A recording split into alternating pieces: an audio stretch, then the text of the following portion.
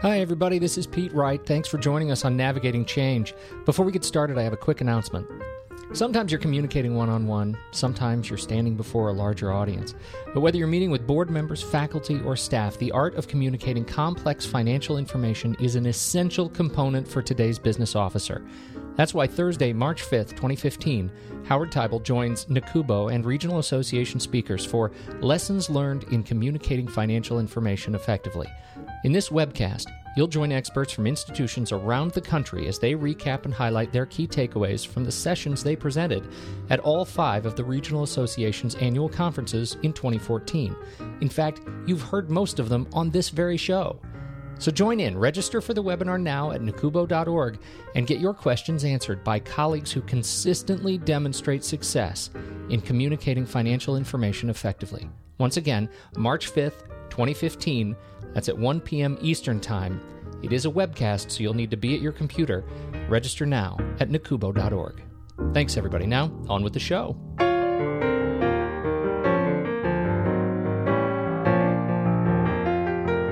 Welcome, everybody, to Navigating Change, the podcast from Teibel Inc. My name is Pete Wright, and I'm here once again with Howard Teibel. Hello, Pete. How are you? I'm doing very well, Howard. I am very excited about our show today.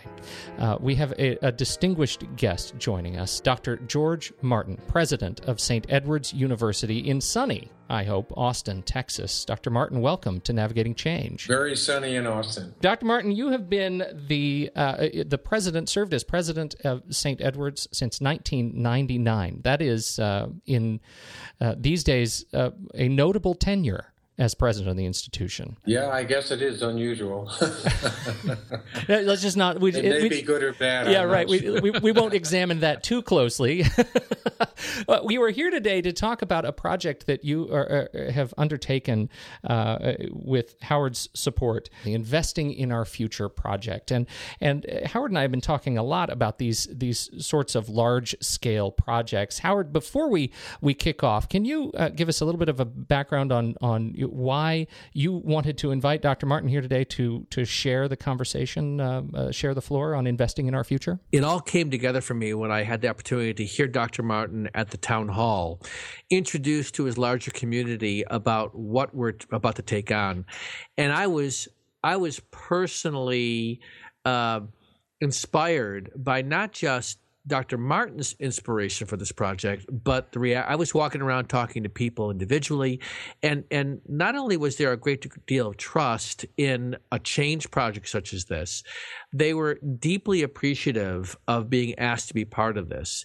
And to me, it's in no small measure to Dr. Martin's leadership on this, and why I want Dr. Martin in this conversation and for others to hear this is because I think not enough institutional leaders find a way to both do top-down and bottom-up decision-making that really engages the larger community. So, Dr. Martin, when you think about just even your willingness to do this, and you've shared with me you've done other things like this before, so I think you have a culture that accepts this. But what about this kind of project excites you?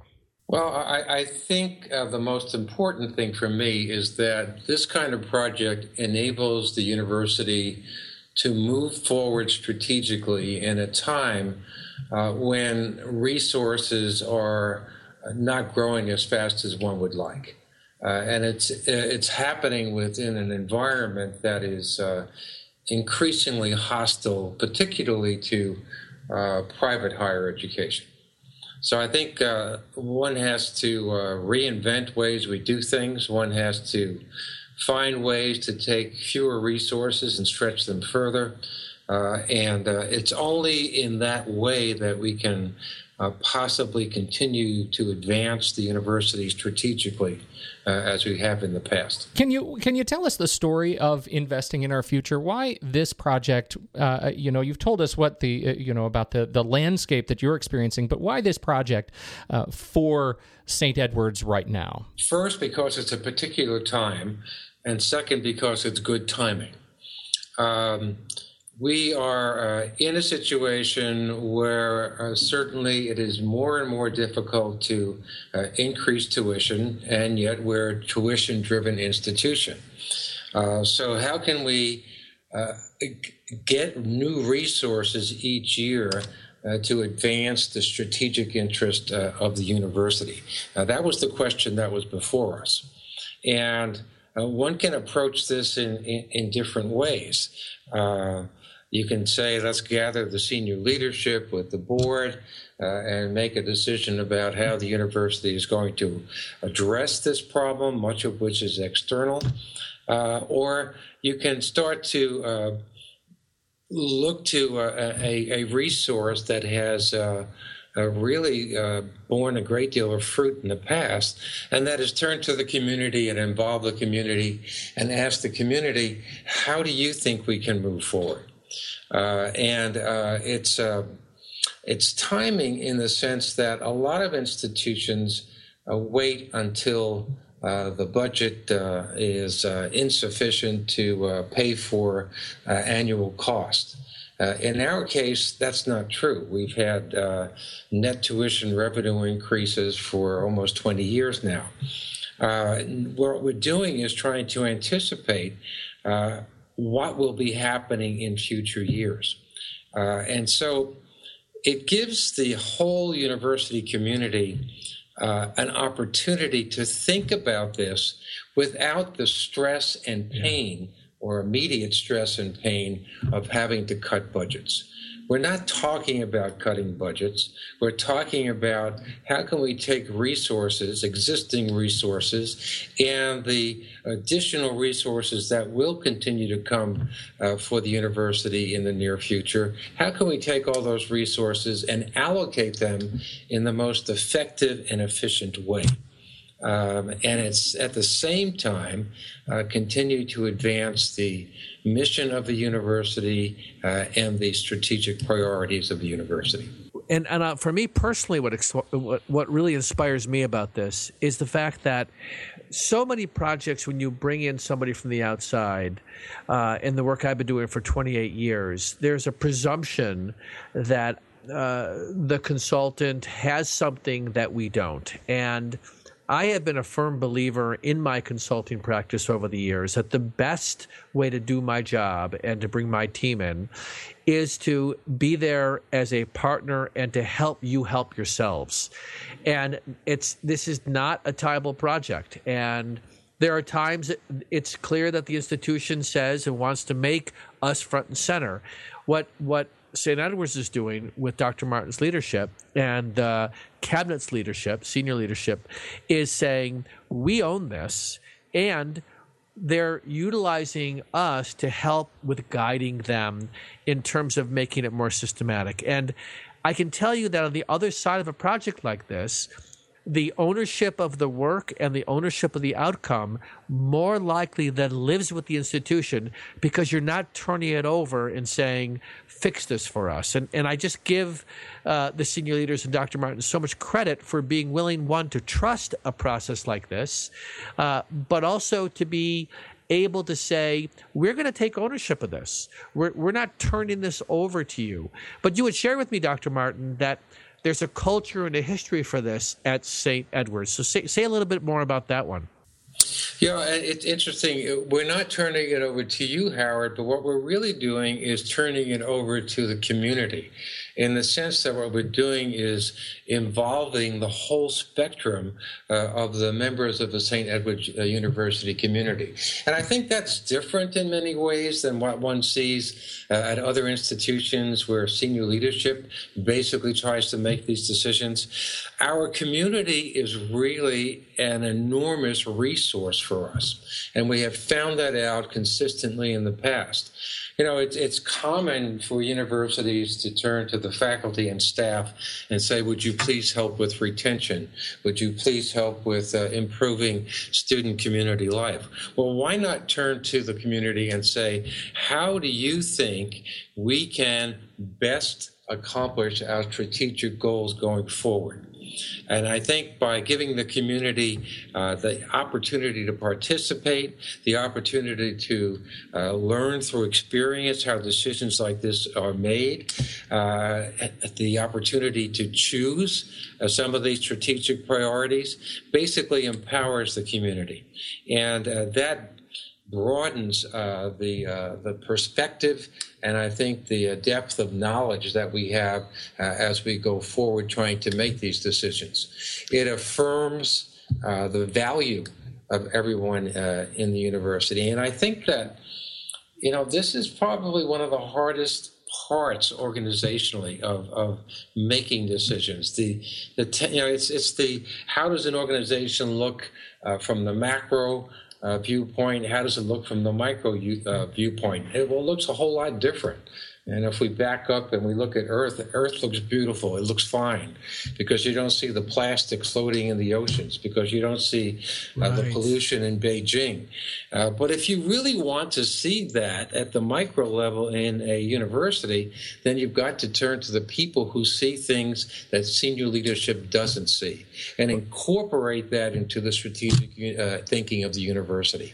And that's what this is really about. That's fantastic. And I'll tell you that also for me that you're doing that is tremendous is that you have embraced this idea of whether you're looking at advancement or academic programs or student affairs or marketing or IT, you have put together teams of people who are both users of these services and programs as well as the deliverers. Students, faculty, administrators are all participating, looking at disciplines where, in fact, the tradition is often you live in your own little silo. And I can tell you from experience that what this does for those institutions willing to do what you're doing is it becomes such an education process for the masses to see what it really takes to execute the work of a university or college. And in many ways, people on the other side of this have a raised awareness of being more connected to the mission of where this is going.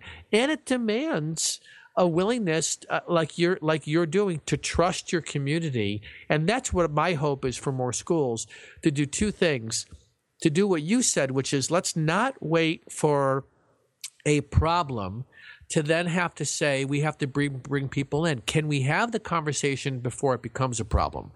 And that's a classic dilemma institutions fall into, where they don't jump until there is a urgency because of something negative. And the second thing is being willing to draw upon your community and to learn from each other.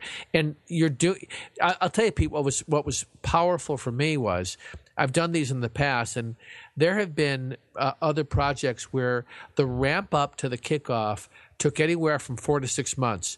We got this in a month and a half. This project, the people were identified, the team leads were picked. It had nothing to do with me. It had to do with the call went out, people stepped up, and people just embraced it. And I have not seen an institution embrace something like this as quickly as they have, and I think it's a testament to the culture and trust in this community. Well, that gets to the as I'm thinking about this, sort of reflecting on it. I mean, clearly there is a culture of understanding and achieving goals. I mean, in your own welcome note to students, Dr. Martin, you write about your year 2000 10-year strategic plan, fueling a decade of enrollment growth and expansion. 2010, a 5-year strategic plan. And now here we are in 2015.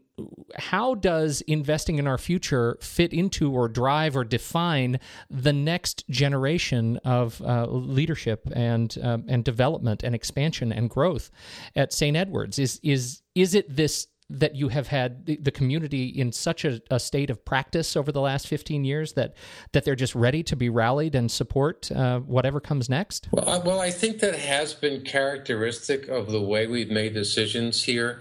We've insisted on transparency, even when there was pushback within senior administration against it. It doesn't make any sense not to be transparent, in my opinion. You eventually have to share things with the community. So why wait until the results are there? Why don't you share the information with them from the beginning? And I think that this process, the way we've structured it, really does provide two kinds of education. One is the participants in the work groups are educated or learn a great deal more about all of the other parts of the university and how important their particular undertakings are, as well as their own. And then they learn one other thing, and that is the process that goes into the decision-making about how to assign university resources. You've got to pick and choose. There never are enough resources for everything that everybody wants. So how do you start to prioritize those? And by being participants in these work groups, they are actually going to go through the same process that senior administration goes through all the time. That is the process of prioritization. And they'll understand how difficult it is, how it is not arbitrary, and how important remaining fixed on the strategic interest and mission of the university, how important remaining focused on that is essential to choosing the correct priorities. To summarize, when you talk about opening this to the community, you're talking about our traditional sort of expected groups, right? Staff, faculty, students, parents, extra community members. How far does your community extend in this conversation? Well, I think the most important participants are those who are the ones who are trying to run the university on a regular basis throughout the year. And that would be obviously administration, faculty, staff, and students, with alumni involvement also. So those are the primary constituents, and of course the Board of Trustees. These projects, they're so sort of audacious in scope. I wonder, and I would ask both of you to reflect on this. As you think about taking this on over the course of the duration of the project, what are your biggest hopes for success at the end of it? When you have finished, what will this have looked like? What change will you have brought to the institution? Well, I guess the most obvious answer to that would be that we would hope that emerging from the process will be some good strategic recommendations that we can incorporate into future planning. The second thing is we will have better informed constituents. They will be exposed to a great deal of data during this process, and I hope wind up with a great deal more information and knowledge and improved understanding. But I think that the foundation for the future is that they will be involved in an ongoing process in which they develop a common view of where we are going. They will design processes where it will be natural on an everyday basis to ask, how can we do this better? And also, I think in that process, develop a stronger sense of community, of strategic direction, and of university mission. So I think my biggest hope is what is already happening, and that is that groups are engaging in idea generation. And I can tell you that from talking to some of the team leads and those who sort of overseeing these larger project teams looking at these different areas, the thing we're encouraging them to do that they're taking on is say, can we step back from business as usual and how we've always done it and ask bigger questions? You know, the whole process of how recommendations are going to flow through the project, we're really inviting people into a very substantial idea generation exercise. And then there is going to be a process where this will flow through the committee back to the senior team and ultimately to President Martin to say, here are the things we want to move forward with.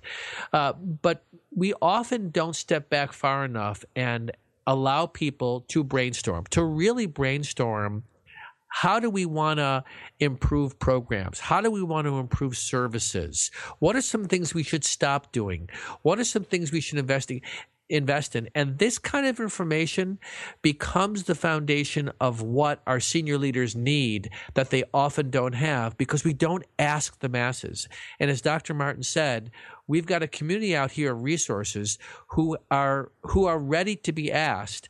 And I can tell you that just from watching them, they dove right in. So my hope is on the other side of this, and it's already happening, but I can see this as an outcome, is people feeling appreciative that they were invited into a process to be part of crafting the future of St. Edward's, and that's my biggest hope for the project. And to add to that, Howard, I don't see this as a conversation that will end when the recommendations come to me, and I select some that we would implement in the next academic year. I view this as the beginning of an ongoing conversation. Because I think much of the material that comes out of it will be the source of new ideas and future years planning as the university moves forward.